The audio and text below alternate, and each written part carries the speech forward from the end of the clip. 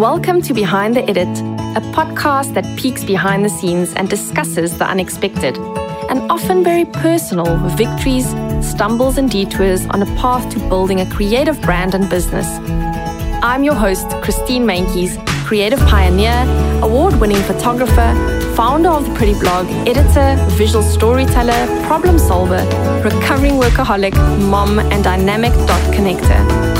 Over the next few months, I'll be sitting down with South African multifaceted designers and entrepreneurs to uncover their unique and at times zigzagged journeys to build what seems like a perfectly edited brand. Today's guest is one of South Africa's capsule wardrobe advocates, fashion designer, creative director, and all-round fun human being, Hannah Lavery. From starting a fashion brand straight out of design school to taking calculated risks to grow incrementally, Hannah's been guided by two simple truths: taking things slow and working hard. And it has most certainly paid off. Over the past 9 years, she's had a few monumental moments. In 2019, Meghan Markle wore her limited edition tencel white dress during a visit to Johannesburg. And in 2020, she was crowned one of Nedbank's small business winners. Having started by studying law, dipping her toes into the world of theatre, and finally redirecting her path towards fashion, Hannah's career track has been zigzagged and unconventional. Something we're used to here at Behind the Edit. But what makes this brand unique is that it lives outside of seasons and empowers women to build their wardrobes one staple at a time. Once again, in true Hannah style, this ethos is promoting a slower approach to consumption. But what stands out in her journey is her willingness to ask for help and guidance when making pivotal decisions, a quality I think we can all learn from. Welcome, Hannah. I think Hannah has more experience in the podcast. One more. She's one ahead of me. But this morning when I was thinking about where did I actually come across your brand for the first time, there's obviously been a lot of touch points with Pretty Blog and with the history of us building online and you as well. The creative space has kind of, morphed our stories here and there. We've touch point. But I remember the day that I visited Alexia from Klomp Ceramics in that studio space. You were in this huge, collaborative space. We're still there. You're still there? We're still there, yeah. Okay. And I remember visiting her there and just being so curious about all the other creatives in that space. And from a very young age, I've always been interested in small business. And I grew up as a person with the entrepreneurial drive, but I remember, I think it was the first time we met in person. Yeah. And I walked over to you and you showed me your production line, and I was inspired by all the black clothing that was hanging there. Because I think at that time I only had black and white clothing in my cupboard. It's not far off for our whole range. But I like the neutral side of clothing space. I think that's also why I was naturally drawn to your brand. But yeah, just tell us a little bit about, I think you definitely well positioned in terms of our current situation with lockdown having happened over quite a few months and you being well known as a comfy, if I could say, clothing range. I know you mentioned the combo between power suit and pajamas. And I was like, that is my vibe. Yeah, I think what's interesting is that we haven't been a super fast growing business and we've been around for longer than people realize. I think people always expect me to say, 4 or 5 years, which is, I think, when a lot of people discovered us, but we're actually in our 9th year. Wow. So it's been quite a while. But I just started really slowly. I had another job and I was working at the market and it was very slow and very small. So I think by the time that you met me there at that studio, that was quite a few years in, actually. We had been around for a while. I'd probably been working full-time on the brand for maybe 1.5 years and 2 years even before that, part-time. Yeah. So it hasn't been this sort of big, I exploded with the brand into the industry, because I didn't actually have a plan, if you know what I mean. I just sort of started straight after university. Did you just kind of fall into it and you were like, let's see what's going to happen tomorrow. Or So if you say you didn't have a plan, what do you mean? So I had studied law at UCT, law and philosophy, and I thought that I was going to do my honours in philosophy once I realised I wouldn't have made a very competitive lawyer. And then I actually went to a therapist in my final year of law where I was quite unhappy for various reasons. And I just always thought, because I come from a family of like, my sister's a Rhodes Scholar and my other sister did 2 degrees in 3 years, very sort of academic. I just always had thought that I would do something academic and I was good at academics and that was the path that I was going to go on. But I also at one point wanted to be an actress, so there was definitely some social. Lawyer and actress sounds like a great combo. I started with theatre and philosophy and then moved to law and philosophy after a gap year. That whole first confused time is a bit of a story. But then afterwards, I sort of decided that I wanted to go into something creative, but I didn't want to like totally put my life at risk and go into something creative that had no possibility of being a real career. So I actually chose fashion design through like a process of elimination with my psychologist, like going like, cool, photography, what do you think about this? Graphic design, what do you think about this? I went through like a process of elimination. Retroactively, it makes quite a lot of sense that I chose fashion. If you look at sort of my childhood and different experiences that I have now, it makes sense. But at the time, it felt like I was picking quite randomly. But I sort of chose it because you can go into fashion and you can have a corporate career. You can have a very successful corporate career in South Africa. And I didn't want to just go into a super risky creative path, but I wanted to try it for once. So then I chose that. And then when I finished studying, I sort of got to this point where I was like either going to apply to be a buyer or really go into the corporate side. And then my thinking was, if I've left law and I've left the security of that, why would then I just go and work in corporate? Like I could have just been a lawyer then. And at the time I was working with another brand selling her clothing on the weekend at the Biscuit Mall. And she was opening a shop on Clove Street. This is Take Care. And she had come to see my show and she was like, I'm opening a store in 2 weeks' time. Do you want to stock it? And yeah, that was the start. So there was really no plan. We just sort of started. Like, That is so cool. Hannah, so it sounds like you come from quite a risk-averse family, I'd say. Yep. Uh-huh. And you were obviously drawn to the more risky side, I'd say, but you were still maybe a bit scared of it. But it seems like as you made the first step, you were kind of drawn to risk more and more. Don't you think that risk plays a huge part in building a business? Or how do you approach it? It does. I wouldn't describe myself as being very risk tolerant. I think I am actually quite risk averse. I had a desire to go into something creative, and a necessary part of that was taking risk. Mm-hmm. That being said, I don't think I would have done it had I not had the support of like going to see somebody that was like a professional at convincing somebody of something. But at the same time, I suppose I did take some risk. And the entire time that I have grown my business, I have taken risk, but I wouldn't describe myself as very risk tolerant, actually. You think it's more considered? So it might seem risky to other people, but actually there's a lot of thought that goes into what you do and how you do things. Is that how you approach it? Yeah, it's part of the reason why I think that I grew quite slowly, that I wasn't just throwing everything in. I kept a part-time job for the first 1.5 years of my career. It's part of me that's made me quite considered and calculated. So at every point that I did a new store, went into a new space, I would always do break-even analysis and really look at what the cost would be, how much it would impact me if it had to fail.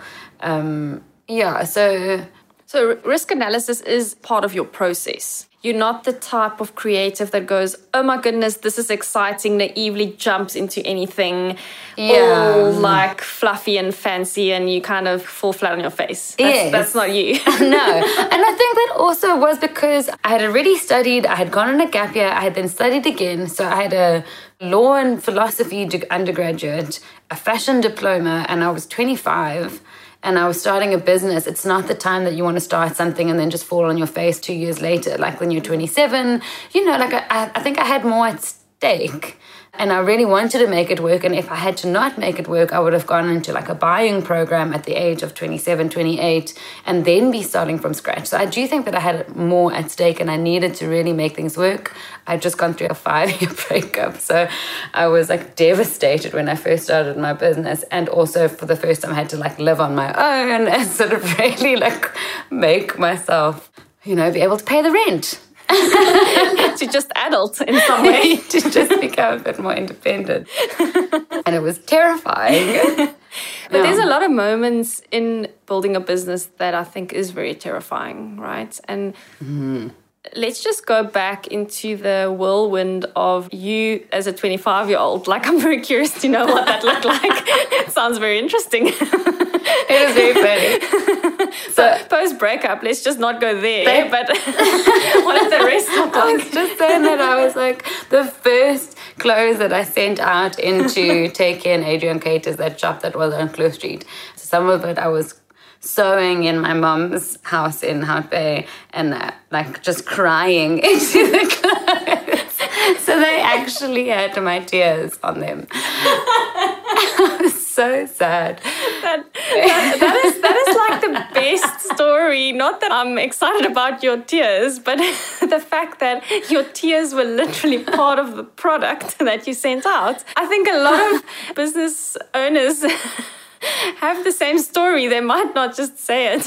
Yeah, those definitely. I remember the exact garment that I was making that has the tears, and if I had to ever see them again, I would know you wore my tears. But on the topic of tears, I think there's probably a lot of tears as part of growing a business. Like, are you quite an emotional person, or are you quite level-headed when it comes to like building a business? What are you like on a day-to-day basis? I have no idea. I wish I could have my team here to be like, this is what you actually like. I think of myself as quite level-headed, and I think of myself as quite emotional, both at the same time, one and the other. When I'm making decisions, I think that in general, I'm quite a logical person. I'm quite calculated when it comes to my business decisions, but I'm also quite emotional and sensitive, usually about my own sort of confidence in my abilities. And that's where sort of my emotionalness will really get me down. I get quite emotionally involved in my staff and with my team, which I think is also a good thing a lot of the time. But I think if you had to watch me work, you would think that I'm quite logical and methodical and I'm making decisions quite easily on that train. But a lot of what I do is sort of fed by the emotional undercurrents. For instance, during this time now, when COVID hit, it's so funny how my response was. COVID hit and I had this moment for the first time since I started my business where I was like, wow, I could lose it, Because usually I have been quite careful, as I've been saying, and quite risk averse. So I will always know that I've got money saved, that I've got a safety blanket, that I've got backups here and there, and that I've spread myself wide enough that if this fails, then something else will carry us. And for the first time, this felt like something that was out of my control that could actually get us out of business. This is right in the beginning. And it's so funny, like I felt like other businesses around me, like they were all responding quickly. And I just kept finding myself in my bed under the covers, sort of silently weeping. But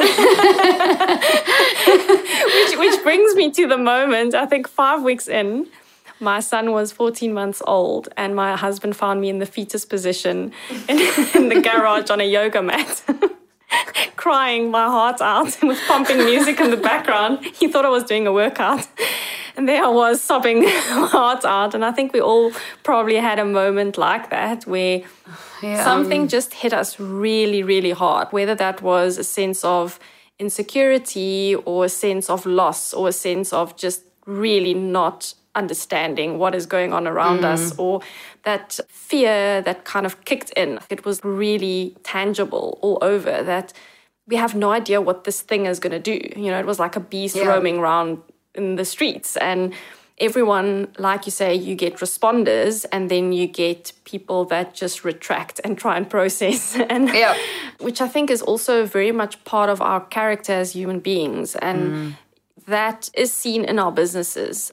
And you just mentioned that you were looking at all the response around you and you probably felt that, okay, but what am I doing? I'm not responding. I'm like having a little moment like behind my pillow here.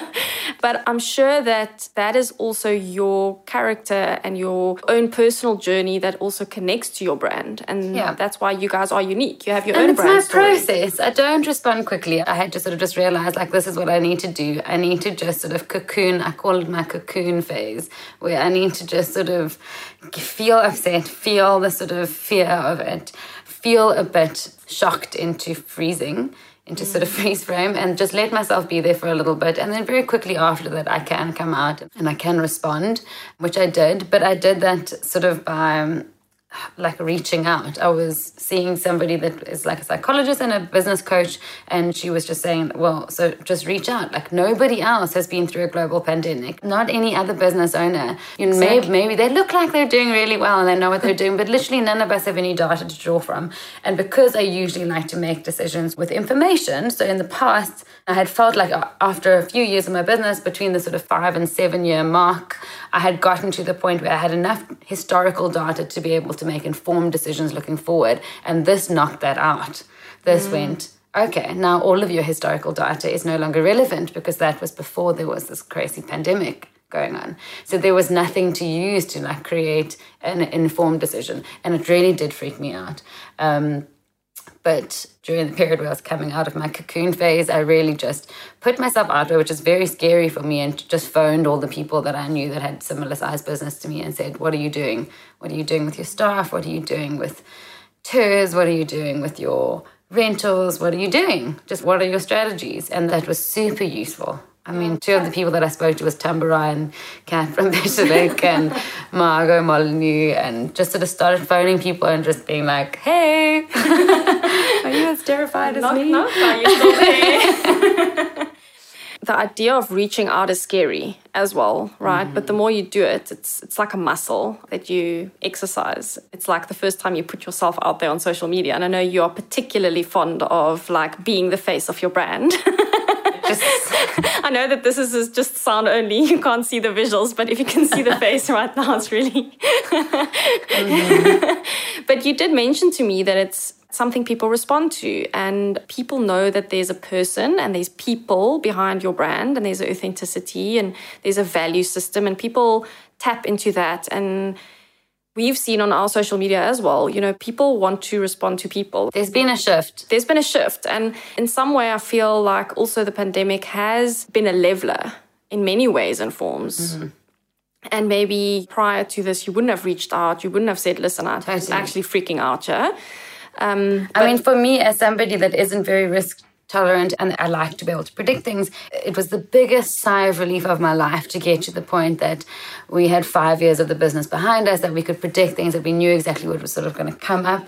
But I actually had gotten into a phase where I don't think that I would have grown as much had risk not been forced on me. And that risk was COVID happening, and it was forced on me. And actually, what I've realized after this is that I actually respond quite well in those times. And I need a little pressure, I need a little bit of risk. And I actually have realized that part of my business strategy is going to have to be creating risk for myself that I can respond to, because otherwise I will just go, oh, I want to be able to stay, I want to be able to predict, I want to be able to know where you are, but you don't grow in that space. I think that's very valuable. It's like you almost get onto this trajectory of, I got this, like autopilot. Things are working, you know, we've got our seasonal designs coming out, like change up a color here and there, you know, kind of, this is easy. Yeah, and what's so funny is that once I came out of my cocoon, that was one of my favorite times in my business. We were rethinking everything, because all of a sudden we realized we know who we are. I know who the brand is. My employees know who the brand is,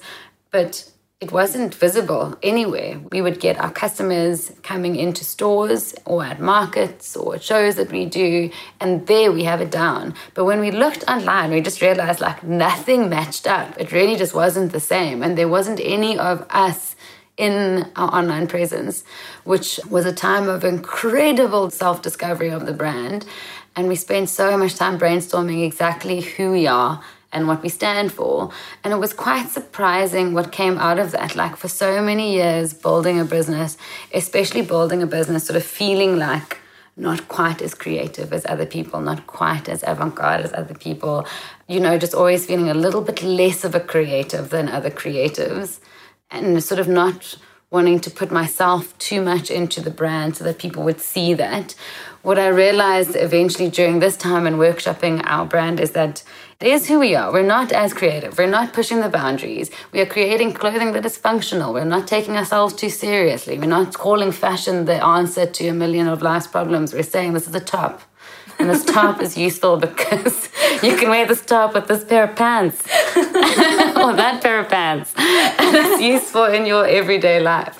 And that was quite lovely. So now we've been able to put humor into our brand, and we've been able to put the sort of feeling of not taking ourselves seriously into the brand and be able to actually share that through our social medias, through our e-commerce. So it was quite a transformation period, the lockdown period, which was unexpected at the time in the beginning.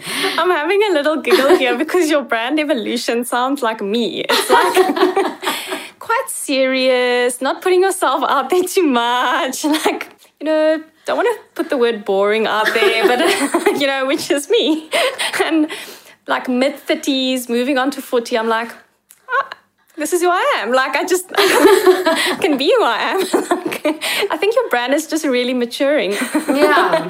Like, you become comfortable with who you are. And it seems like you've known that for a long time. But I think it's such an amazing process to take that and then visually translate that, whether that's words, whether that's visuals. It's an amazing process. Yeah. It's so funny. It's been really incredible. There's been so many years where we were trying to be taken seriously, you know, and now we are taken seriously, and now we're trying to be not taken too seriously. Again, it sounds like me. Oh, so funny. Tell me a bit more about the creative process of you obviously designing clothes. I'm assuming you're the creative director, and a few weeks ago when we had our Zoom call, had like a really fun encounter with your team in the studio where they did a little dance behind you with the new pants that's coming. I don't know if it's out yet. But I'm curious to know a bit more about that process of designing. Yeah, how do you do that as a team, and what's your role, and how does it actually unfold into physical product going onto shelf or going into the e-com store? So I am creative, but I'm not artistic in any way. I cannot draw anything. It's really terrible. If you see my handwriting, it's awful. I just can't draw anything. So I design, and I have usually always designed by making a pattern. That's the way my brain thinks. It thinks in flat patterns, and I can make it up. And so as I'm making the pattern, I will often tweak the design, and the design sort of just mulls around in my head, probably similar to my cocoon phase. It's sort of just swirling around my head for a while, and then eventually I'm just ready to do it, and I just do it in a pattern. And then we make a mock-up. And a lot of where that comes from is that we try and create a complete range that has everything that you need in it at all times. I don't know if people know the brand, but we don't really launch like a summer range, a winter range. The whole idea is that the range is sort of organically updating, that you can buy something today and you can pair it with a pair of shorts that you bought 2 years ago, and that will also go with a jacket that you buy in 2 years' time. So it's meant to be sort of not full ranges that come out. So very often my staff will tell me, okay, we don't have enough tops, you've got too many pants, so you need to make a top. And I won't like really think about it too much, but something will come to me at some point, and then I'll make a pattern. And then a lot of the designing and the tweaking, which we find really funny and also very important, is in the process of while we're making mock-ups and tweaking the fit. Somebody in the studio usually has to wear it for a day or two, and then we'll sort of watch them, and if they're like picking at one side or they're tripping over the length, or if it's too tight on them, that's sort of where we get the real value, I think, of our clothing, is that we really tweak the comfort, the versatility. We try it on different body shapes. We see how you can wear it differently for your body shape, and that's the fun part to me. That's where we get a design that goes from a nice pair of pants to like a very valuable pair of pants that's in your wardrobe, you know?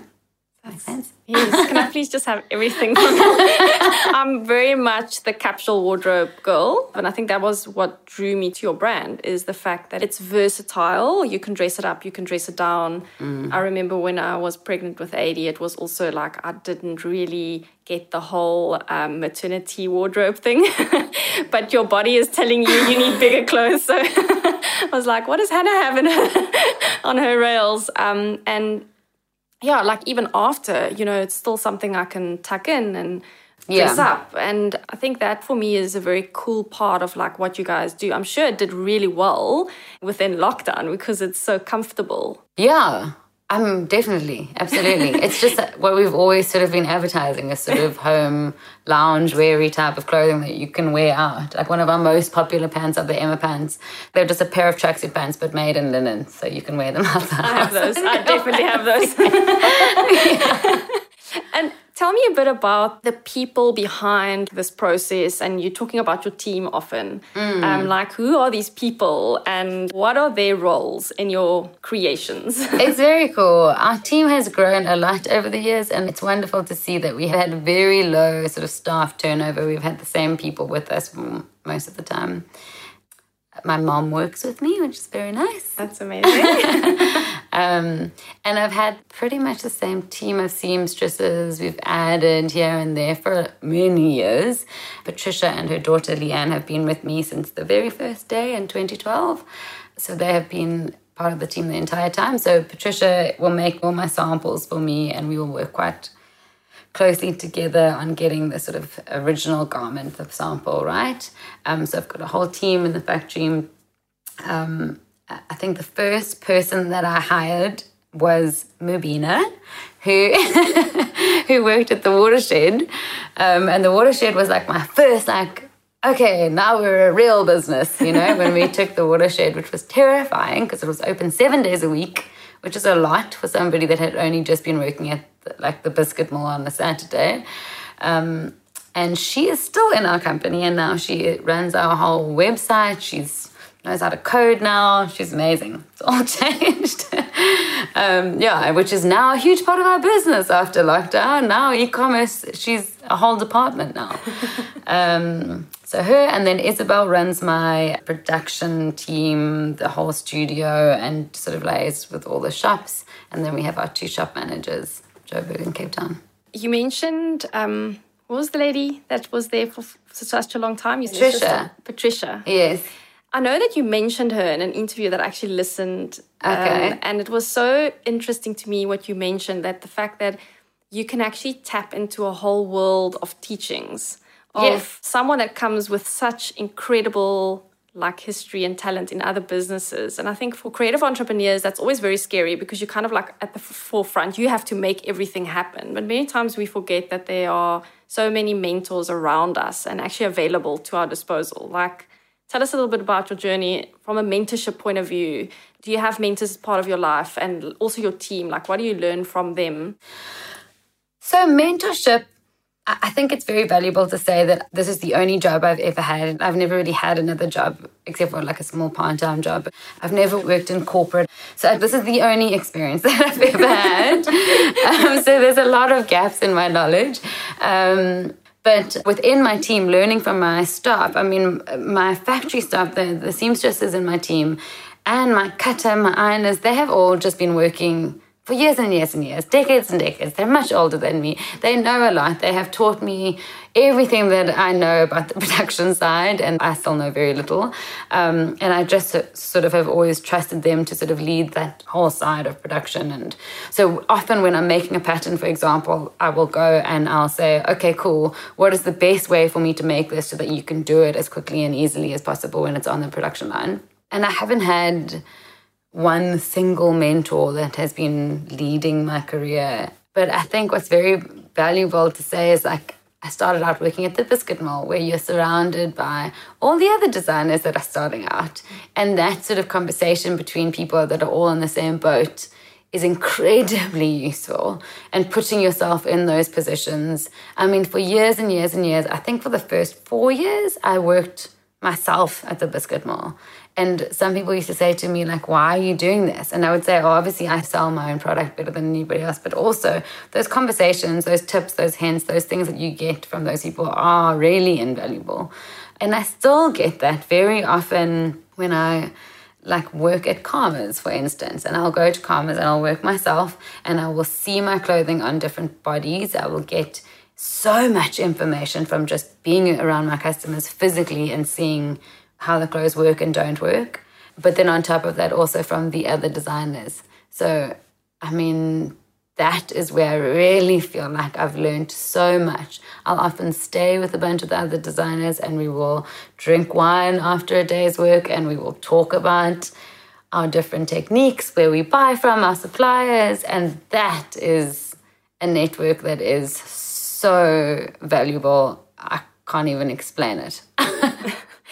Yeah, I think it takes a certain amount of openness to open up yourself also to questions, but also to be able to just reach out and go like, hey, how do you approach this? Or do you feel like this week's market was not as busy as usual? And I think it does take a certain amount of maturity to do that. But I think the more comfortable we become with reaching out to other people, you actually get so much from it. You do. And I actually need to remember this. I was having a conversation with a few of the people that I was speaking to, Diva from Mad Assault and Michelle Ludick. And we were saying, like, it's very easy to say, like, yes, reach out all the time and just put yourself out there. And it's not always, and it's not with everyone. You do have to build relationships and figure out who you can trust, figure out 100%. Who the people are, because it's not always a two-way street. And sometimes you can put yourself out there and people don't respond well, or they don't give you back information. They just take information. It's not everyone. I'm not saying that all creative entrepreneurs are just an open book and we're all there to support each other. It's not like that. It really isn't. Like, that would just be unrealistic about humans. But you can, with a little bit of testing and trial and error, go and find your support group and those people, you know, that you're in a circle then. They're your circle of trust. I think that's just life in general, right? I always think back on, I was a very serious teenager, I was a very serious student, and I didn't really have the very like party vibe life. I was just always super serious. But also through my journey of being interested in building businesses, I've also realized, like you say, like, who can you trust, who can't you trust, building relationships with people that have a similar value system to yourself. And I think that's just like with friendships in general. Like, we go to a school and you kind of get forced to be friends with the people in your class. And then you go to high school and it's a similar system. And you kind of like move on and you go to varsity or some tertiary education, and the circle becomes bigger and the pond of fish become bigger, and you can kind of pick oh, I can relate to this person. And I think that's also something we learned with the businesses we built. We've always been very aware of the fact that we are not for everyone. Yeah. And I think that's something people need to learn in their business, because if you are choosing a niche and if you're choosing a certain target market, you also have to be okay with the fact that not everyone is going to agree with you and that everyone isn't going to love your product. And maybe the girl that is the super fashion forward one is not necessarily going to be your customer, but that's okay. That's okay. You know, as we get older, we're like, it is okay. It doesn't seem okay at some point, and then it does. All of a sudden you're like, oh, well, that's okay. So you've mentioned that you've put quite a lot of effort into your e-commerce side of things, but you also have a brick and mortar store. And I'd love to chat about the journey of like deciding to do something physical, and obviously the risks and the costs that come with that, and also the journey of what that was like. And then maybe we can jump more to the e-com side, because I think it's so different, but there are definitely similarities. And I'd love to get your view on it.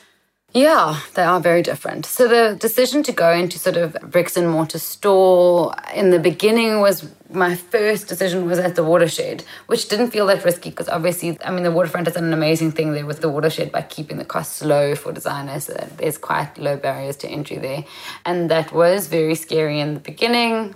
I did a lot of spreadsheets figuring out how much it would cost me if we only sold one thing a month or two things. Anyway, I mean, the first year was so hard, it almost killed us because no one in Cape Town knew where it was, no tourists knew where it was, but then it really picked up, and then we just had the full access to the Waterfront's foot traffic, which is incredible. Even if you get 1% of the Waterfront's foot traffic, you're getting a lot of people.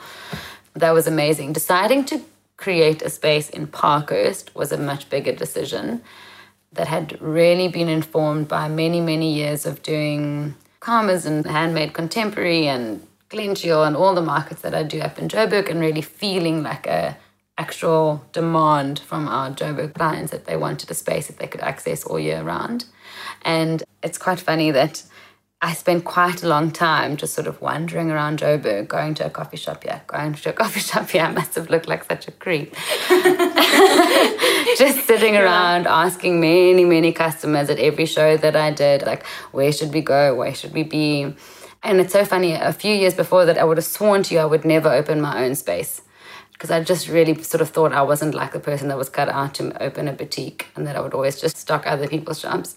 But I think as our brand developed into what it is today, which is all based on neutrals, all based on classics, it sort of became quite clear that without one place where I could say exactly who we are, where I could create our brand identity 100% just us, it was never going to be clear to anybody 100% what we were and who we were. And I just thought the only way to really do that was to have a space that the entire space like represented that ethos or who we were or our aesthetic. So that was the decision to do Parkhurst. And it really did change the game. It was amazing to have a space that was just completely mine, and it actually like developed who we were, because all of a sudden we were like now living up to the space that we created.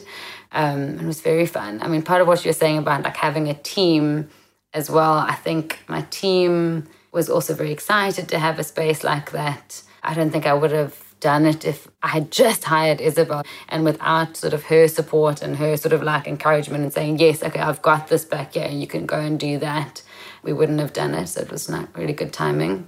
And then once we had it, we had those two spaces, and the online shop, quite honestly, was just there as like, you have to have an online shop, you know, like, otherwise no one takes you seriously. That's what you do. Like, you need a link on your Instagram bio that goes somewhere. People need to trust that you have an online shop. For some reason, we put no effort into it at all. It was just there. We would maybe get a couple of sales a month. It would take us by surprise. Or someone uses the internet to order something. Yes, and it was all run through the Watershed. So Mubina, who was running the Watershed at the time, was there, and it was all run through there. So if something sold online, it was what she had in store, and then she would ship it off. We didn't really have much of a process going. She was managing the whole thing. And the first time that we really sort of realized the power of e-commerce was just before lockdown. I think it was August or September, and it was when Meghan Markle was here. Yes, and she wore one of your dresses. Yes. It's something I want to chat to you about. Oh my goodness. Hannah, that moment, I need to know. What did it feel like? I was sitting in a workshop at the waterfront at whatever's above the Watershed, that workshop space. Workshop and 17. All of a sudden my phone just started going zzz, zzz, zzz, zzz, zzz. I was like, what is happening? And it was mad. It was a mad time, because we weren't like some of the other brands. Like I think Pishalik also had something worn, and Pishalik's online shop was really like quite established and doing very well. Ours was, as I've said, like we used it, but we really just weren't doing it that well. I had only just hired a social media person that was also the manager at Parkhurst, and she was doing more on social media, so we were starting to get there. But she wore a dress, and unfortunately, she picked a dress that was like one of our pieces that was a limited edition. No. And we really... like, yes, the whole world is seeing it, but we only have one. So funny.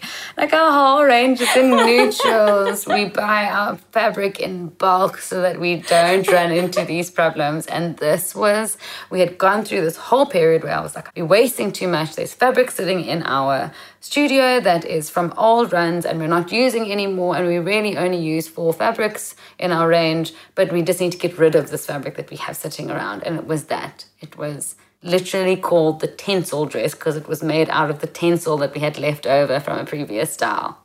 No, that is just too much. So I'm just so curious, like, how did the dress end up with her? Like, what was that Her process? shopper just arrived like a month before her and just shopped at the Watershed. And she chose that dress. Yeah. It seems like she just went around the know? Watershed. No. Did you know that she was going to wear the No, dress? we had no. I don't know if any of the other designers had any idea, but we didn't. So when we saw the dress, we weren't tagged in the beginning. It was just on some post and we saw it and we were 99% sure it was ours. But it is also a white shirt dress. So we needed to make 100% sure before we started advertising, here's our dress for Meghan Markle. And then we'd find out some other person would be like, no, it's ours. So then we actually went scouring through our point of sale system at the Watershed and then found the person that was like somebody at UK Royals, whatever, .gov or something. You're like, this is official. And she had bought a Tencel shirt dress. And then we emailed her and she was like, yes, it's yours, 100%. So we didn't know until that moment. We hadn't been told, we hadn't been informed. But then the whole of America wanted to buy that dress. So please tell me that you did produce in some way or form. We did. 5 million others. We did. We produced as many as we could, but Tencel is very hard to get in South Africa. But we did. We produced a lot. And that was the first time that, I mean, you could have seen the sales from one month to the next. Really? And our online store was mad. You did see a crazy amount. A crazy amount. We had photos back then from when Mobina was still doing it all from the Watershed, and the whole floor in our little shop at the Watershed would be covered in online orders going off to Really? all over the world. Yeah. That is incredible. It's really, to be totally honest, because South Africa is not a very big celebrity culture, I just don't think that we have the celebrity culture that we do in America and in England, I suppose America the most. I just never really believed in it. I just never really believed the power of the celebrity before this. It was shocking to me how much people just wanted it from all over the world. But it's so funny, South Africans don't have that. We weren't getting 1 million orders from South Africa because Meghan Markle wore the dress. We really weren't, which I love South Africa for that. Do you in general ship a lot abroad? Do you export? Do you have any stockists outside of South Africa? Or do you mainly sell to people coming to South Africa and South Africans?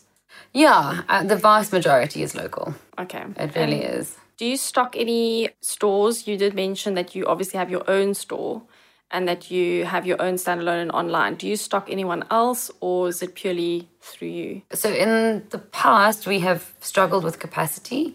We haven't been able to stock many stores. We do stock a few stores in Cape Town and then Convoy in Joburg, which we were part of sort of setting up Convoy in Joburg. So I feel like an affinity to it. But we've recently, only in the last year, sort of been able to increase our capacity quite a lot to be able to wholesale to different shops around South Africa. And we have just started taking on some big international wholesale orders as well. Okay, wow. It's quite exciting. Because we were at the Watershed had so many different international clients. So those clients will still sometimes buy from us online. But our focus has really been local, and our 3-year plan is to start pushing big internationally. Yeah. So you obviously have quite a community that supports you and that likes seeing you dance in the reels, in the studio and all the rest. What part do you think social media plays in small businesses today? Obviously, social media wasn't around the way it is now when you started. But do you guys, with e-com, feel like you've shifted a bit internally from a marketing point of view to your social media, and how do you approach that? Well, I mean, we did a massive shift. I think what you're saying about learning from within your staff, I've learned so much from my staff about social media. I think partly because they're all very interesting, but also because they're maybe a bit younger than me. But we had social media manager, Tyler, who used to be the manager at Parkhurst, and she taught me a lot about the power of social media. And she was so strict on authenticity. If I ever said anything that was not me, she'd be like, Hannah, why are you saying that? Or no, don't claim that. She was a very big part of our sort of brainstorming in lockdown, and she helped us really look at who we are in terms of sustainability. We no longer use the word sustainability or sustainable in our branding because it's just such a loaded term. We do what we can where we can, but we're not at the point that we can claim that. Anyway, we've learned so much. And then also just like the rest of the team is just excited about social media in their own ways. And during lockdown, we realized that we had to make a shift. And that shift was terrifying for me because they were all in full agreement that it required me showing myself, which I have done, and it has been incredibly liberating for me. I have actually really enjoyed it, and I really enjoy it now. But it's also been so valuable for e-commerce, crazy valuable, because people actually want to see what clothing looks like in real life. And also, it's part of that whole thing. Like I was saying, we don't take clothing too seriously, but then we're too scared to go and actually make it not serious. And making it not serious requires us going and actually showing ourselves in a non-serious fashion, going, this doesn't look good on me. This does look good on me. This is why. this is the size of this, and this is the size of this, and this is how tall I am, and this is what I like. So that was a huge shift. And now it's so fun because even the rest of my team is keen to get involved. It's made it not as scary, you know. But social media, to answer the question, I think it's become like the other hand with the handhold between e-commerce and social media. I don't think you can do the one without the other. Well, that's a beautiful way of actually putting it. If I think back and I look back at kind of the journey of the Pretty Blog, and when we started in 2010, I remember having to explain to my grandmother what a blog is, and she used to say, she's Afrikaans, so she's like, "Daai blok," you know, and I was like, it's not a blog, it's a blog. But just the journey that we've seen with social media and how it's actually enabled us, I think in some way, depending on how you use it, I'd phrase it in that way, enables you to actually be more human and actually show that human side of what the business really is, because it is quite serious. Like you say, like running a business is serious. It's about, you've got people's lives at risk really because they work for you and you need to pay their salaries and keep things going and keep the doors open. And you need to make money and you need to keep growing, etc. But then there's also the human element behind it, like the realness of day-to-day struggles and like, not everyone has a good day every single day, and maybe we don't publicize that. Maybe we should. Like you say, the fun moments. And I must admit, for me, being quite a serious person, it's also not always easy. I think I don't take myself that seriously, but I do things very seriously. And I know Jess, like, that is doing the sound recording for us and laughing behind her computer now. She's always saying, "Christine, you need to make like a video for us. Like, people like that type of thing." And I'm like, "No, Jess, just put on something nice, you know."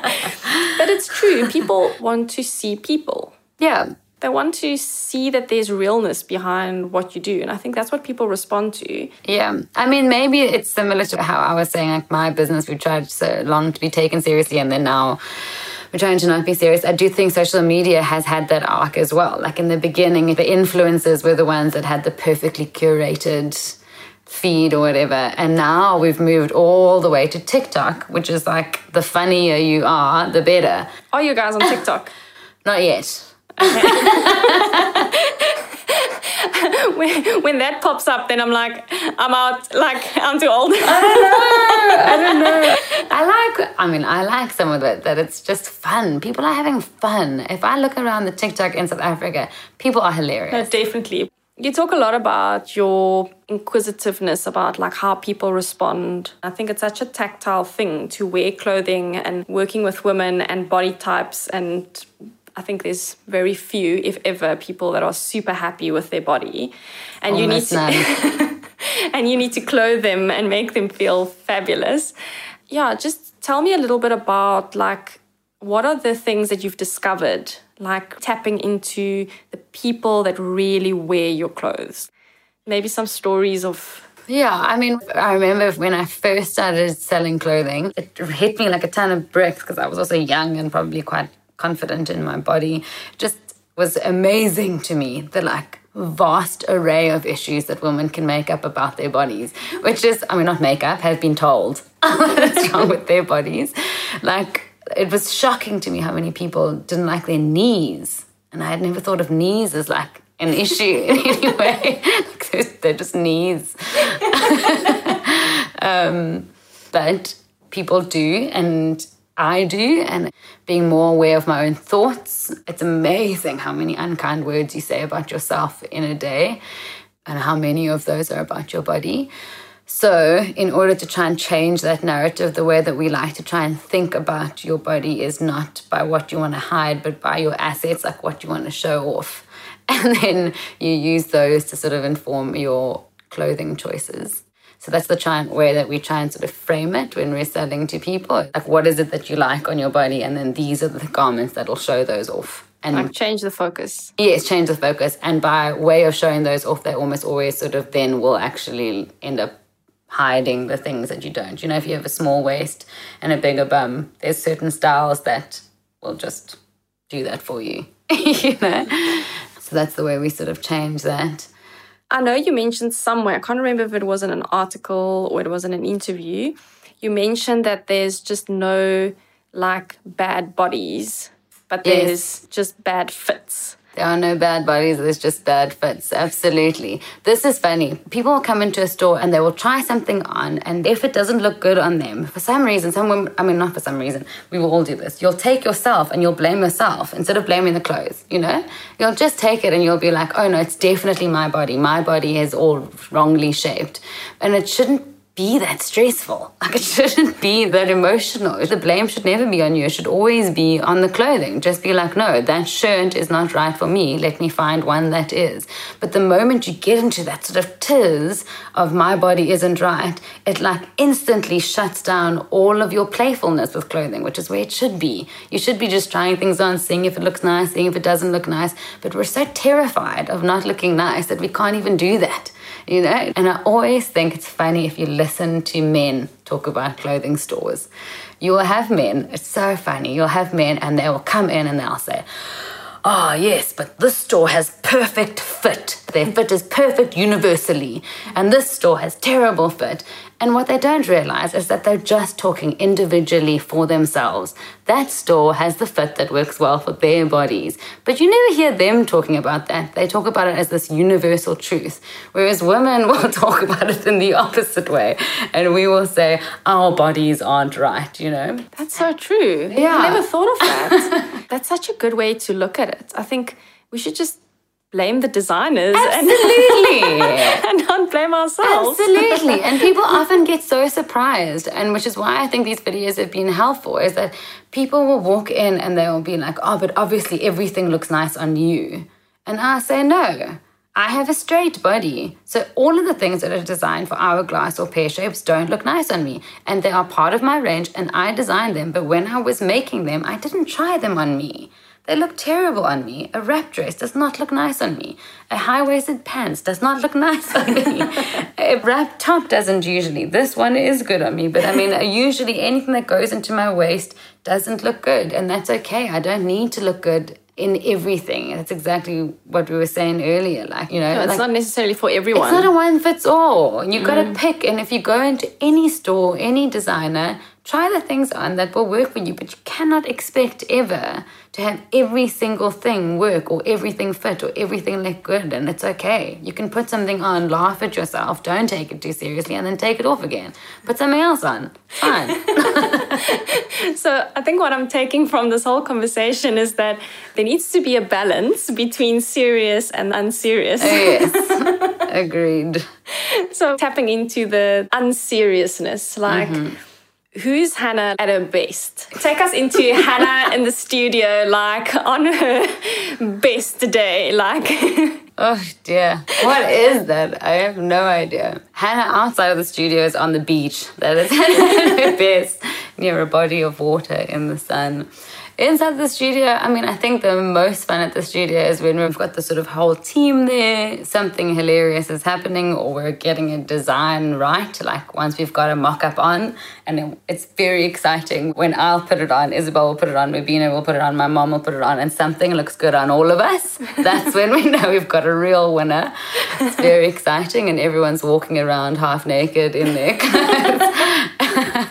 People get so excited because we have a whole bunch of mock-up fabric that'll be like all of the fabric we've never used. So it'll be like red and prints. Prints. And people will walk in and they'll be like, are you making a print? No, it's just a mock-up. I never would have thought I'd find a print in your studio. Probably won't. So what is your most popular product? Is there a design that has stood the test of time that you have made in all shapes and sizes that you've never taken off? There's been quite a few because we don't do these like full ranges all the time. There's quite a lot of products that have been in our range from the beginning almost. Like our morning top, which is just a very basic top, has been in the range as long as I can remember. I actually don't know how long, but very long. One of the styles that is still in the range was the first shoe I ever designed, because we were only doing clothing for a long time until we found a shoemaker, which is very exciting. And it was the first shoe that I designed, and it's still part of our range, and it's still consistently one of the top selling things in our range. Which fold over mule. You can go and have a look at it. It's pointy, it's got a little fold over, it's comfortable. It can be sort of like a day shoe, but you can also wear it as a replacement for a heel if you're not a heel person. Yeah, it's still there. I don't think it'll ever go. We just ordered another batch.